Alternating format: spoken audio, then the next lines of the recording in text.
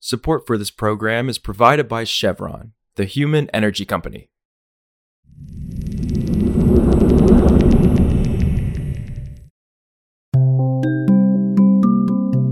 This is Politico Energy. I'm Josh Siegel.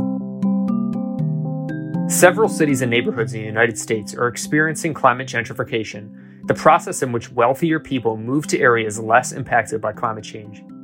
It's a trend that hits at the intersection of the affordable housing crisis and climate change. And often as a result, disadvantaged residents are priced out of their neighborhoods due to rising property values, taxes, rents, and other economic factors. But what exactly is driving this trend, and how are activists and politicians fighting back? Today, Politico's Gloria Gonzalez on how climate change is a new gentrifying force. It's Monday, June 26th.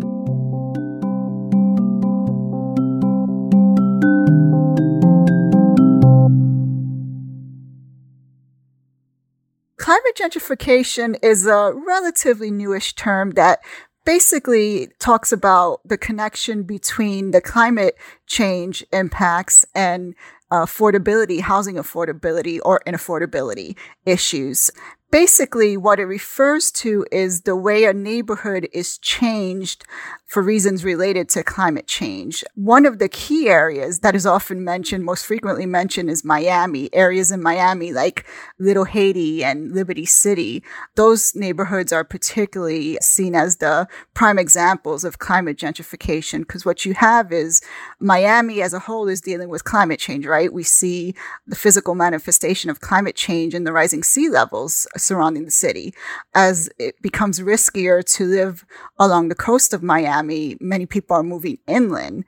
And where are they moving? They're moving to areas that are in higher elevation, neighborhoods like Little Haiti and Liberty City, which have historically been relatively undesirable neighborhoods that are now desirable because they are at higher elevations and away from the coast.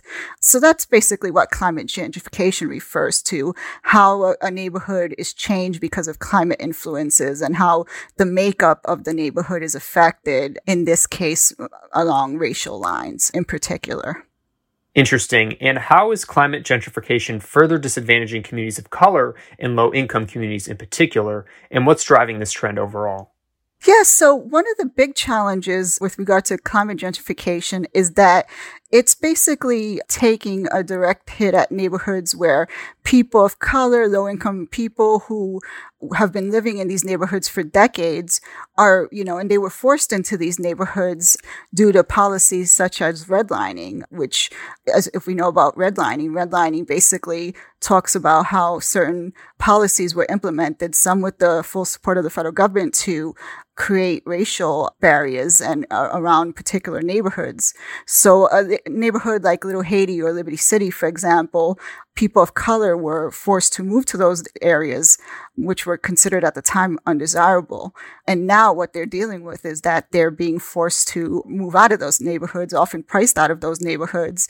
Rising rents, rising housing costs, rising property values are basically combining to force them out of the neighborhoods that they grew up in. So that's one of the ways that they are being further disadvantaged by policies that have already historically disadvantaged them.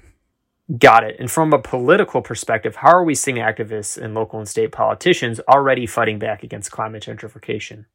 Indeed, the fight back against climate gentrification is occurring on a number of different levels. For activists, it's about education. So basically, you have some activists who are trying to educate their neighbors about what climate gentrification is, how climate change as a whole is affecting their communities, and just making the connection for those neighbors so that they can have the most information as possible. One of the things that they're also trying to do is to educate people about their rights and their rights to stay in their homes, what rights they have when developers come and try to buy up their properties. And so many folks, do not know what their rights are and are, quite frankly, are sometimes intimidated into making decisions that may not be in their best interest. So what these activists are doing are really trying to make sure that people in these neighborhoods have the most information that they can, both about climate change impacts and about affordability and their rights to stay in their homes.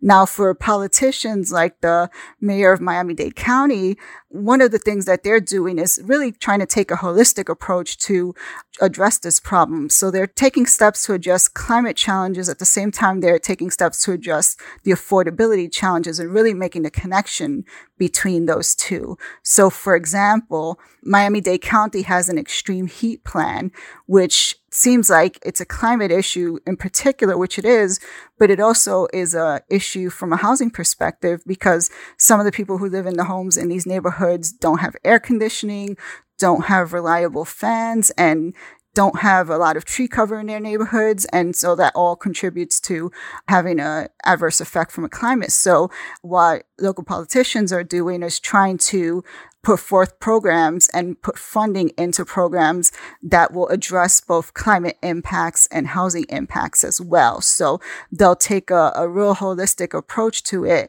And when they look at a program that, say, works with low-income people to subsidize their rents or to give them grants or funding to implement home improvements, that is done with both a climate perspective and a housing perspective, affordability perspective in mind.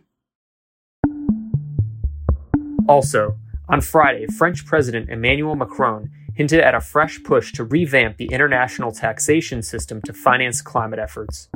Macron spoke on the sidelines of the Summit for a New Global Financing Pact in Paris, where delegates from across the world are discussing ways to reform the international financial system to help raise money for climate adaptation and mitigation efforts.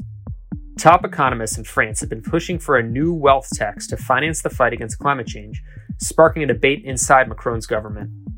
But Macron dodged the issue in an interview with French media, instead calling for other ideas like a tax on financial transactions or an extra fee on airline tickets. For more news on energy and the environment, subscribe to our free newsletter at politico.com/power-switch and subscribe to Politico Pro to read our morning energy newsletter. Some of the music in today's show is composed with Mysterious Breakmaster Cylinder. I'm Josh Siegel, and we'll see you back tomorrow.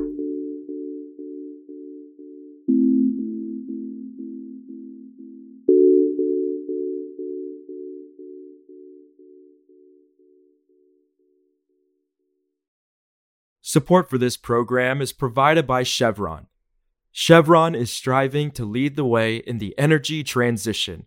They're working to deploy carbon capture and producing renewable fuels, developing multiple solutions today while forging new paths to the future. That's energy in progress. Learn more at chevron.com/energy in progress.